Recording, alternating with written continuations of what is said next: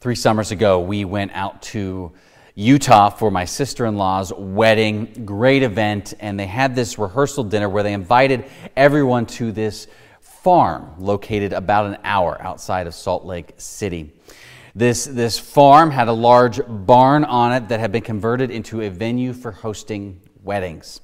They used the center portion of it for this really long table, and then they used the stables that had once had horses and cows in them for still more tables and chairs for guests. And then on either side of this long barn, the doors were open so that you could have a view in either direction to the expansive farmland.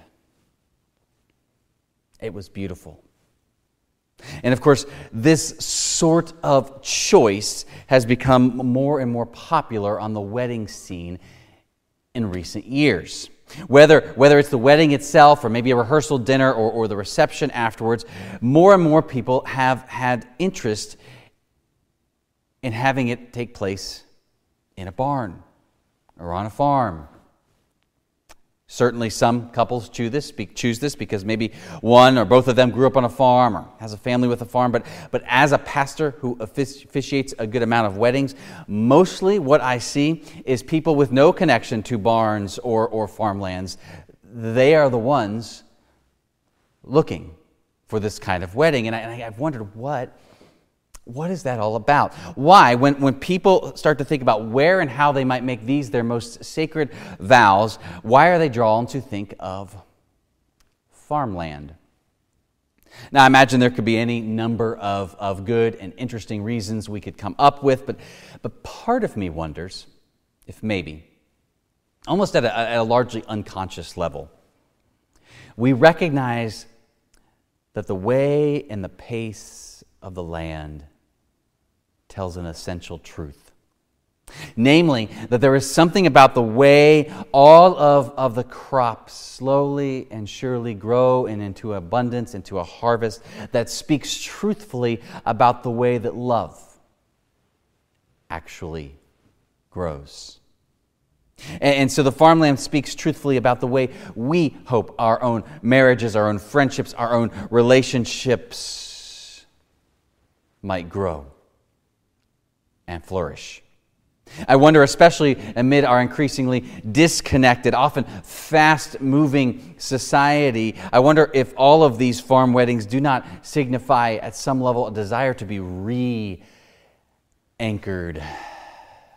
repaced, re-rooted, or to go with Jesus' word, to abide again in something or even someone real. In John chapter 15, you heard Jesus employs agricultural imagery to get to the heart of how we grow and flourish as followers of Jesus and grow into the fullness then of all that God has made us to be.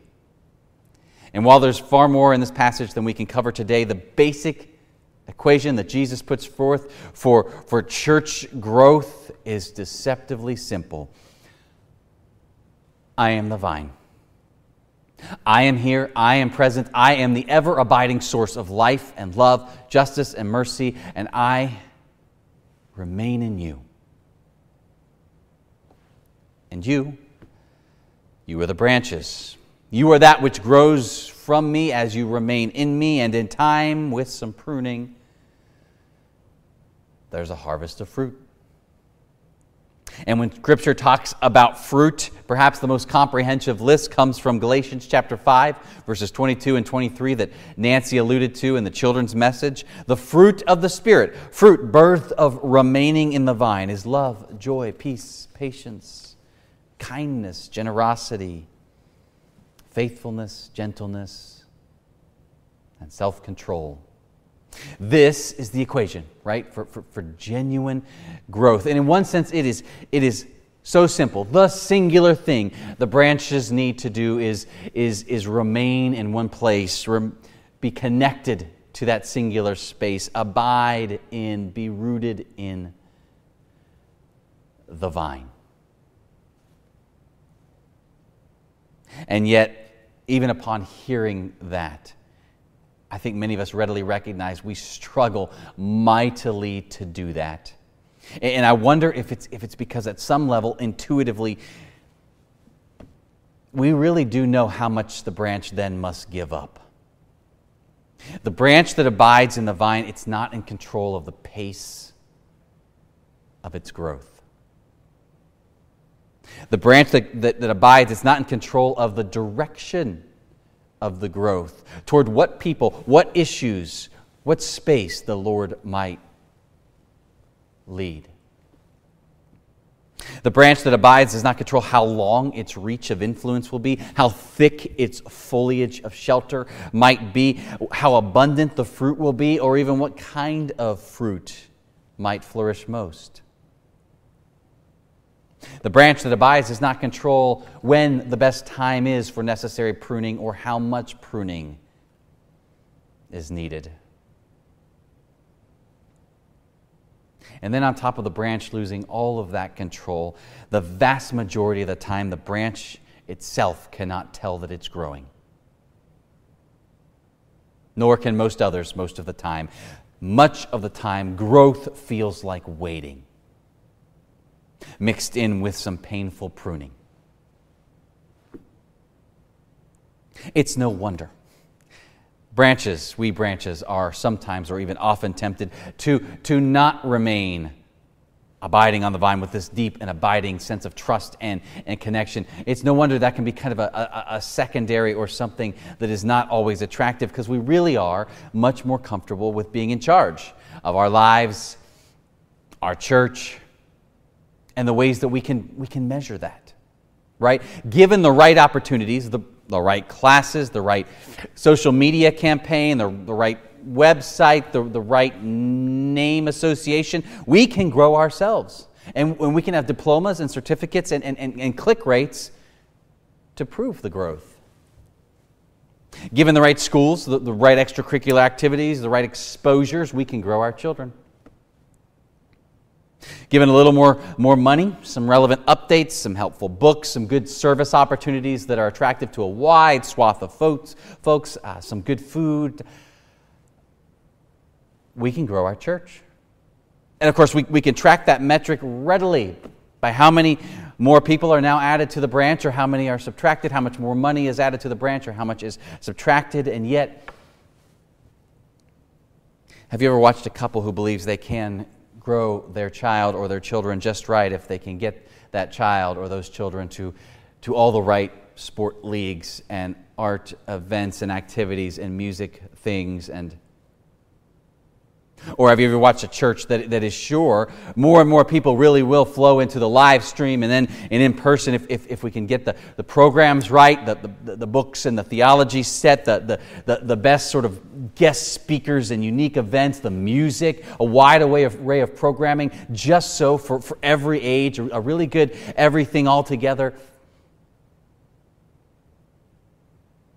Have you ever been that person who is so good at multitasking for yourself, for your family, for the company? And then have you ever observed that in precisely among those people or those settings or even within yourself, a word that can frequently get used is overextended? Overextended branches are thin, they're weak, they're flimsy, they're actually increasingly brittle and dangerously susceptible to snapping. Because even as they look like they are really going farther and farther, they are moving further and further from the nutrient source.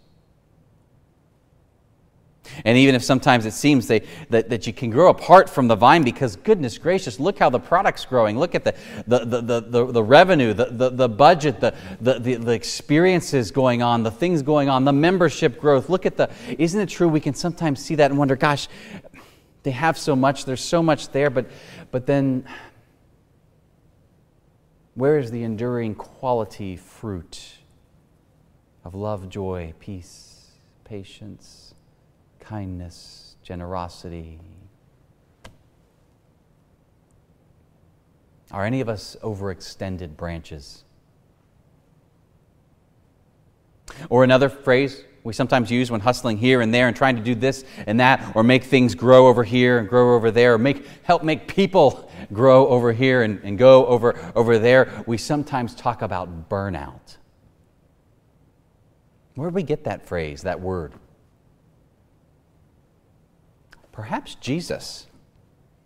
Whoever does not abide in me is thrown away like a branch and withers. Such branches are gathered and thrown into the fire and burned. Now, sometimes I think we read this verse and envision God proactively taking disobedient followers and flinging them into the fire. But as a number of commentators underscore, the sense of this verse is more about telling the truth of what happens to us when we overextend ourselves apart from the one true source of life. We dry up. We grow thin and weak as kindling for a fire. And when we try to grow apart from the source from which we were made and in whom we find life, well, we inevitably burn out. It's little wonder Jesus says in this passage, apart from me, you can do nothing. For truly, we are nothing if we extend ourselves in a dozen of ways and efforts only to burn out. Have we ever known this? Truth be told, in times of transition, like the one we're in the midst of right now as a church, even as a nation, as a world, times of acute transition are ripe for overextension and burnout because there is so much to do. There is so much more to worry about. There are so many more questions we want answers for because there is far more now up in the air. And then there is that unique layer that the Church of North America carries with it at this time, as we recognize that the church of yesterday is not like the church of today and likely not the church of tomorrow. We see, right, the declining trends in numbers and interests with the institutional church in North America. And so we readily can feel a pressure to do more, to be more fervent, to try even harder with fewer people and fewer resources. And times of acute transition, they tempt us to overextend and burn out as we desperately look for some kind of control.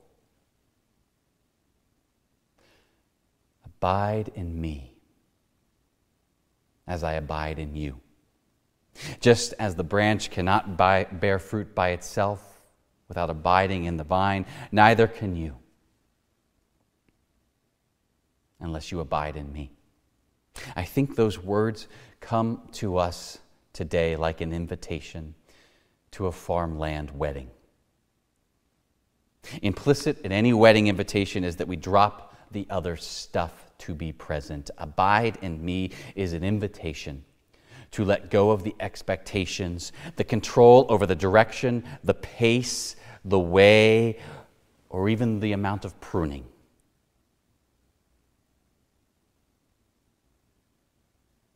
That we might be open to a nourishment upon the one who already abides in us, to trust his way, to trust his space, his pace, and to know there in that singular space that is where the true and genuine and lasting fruit is birthed.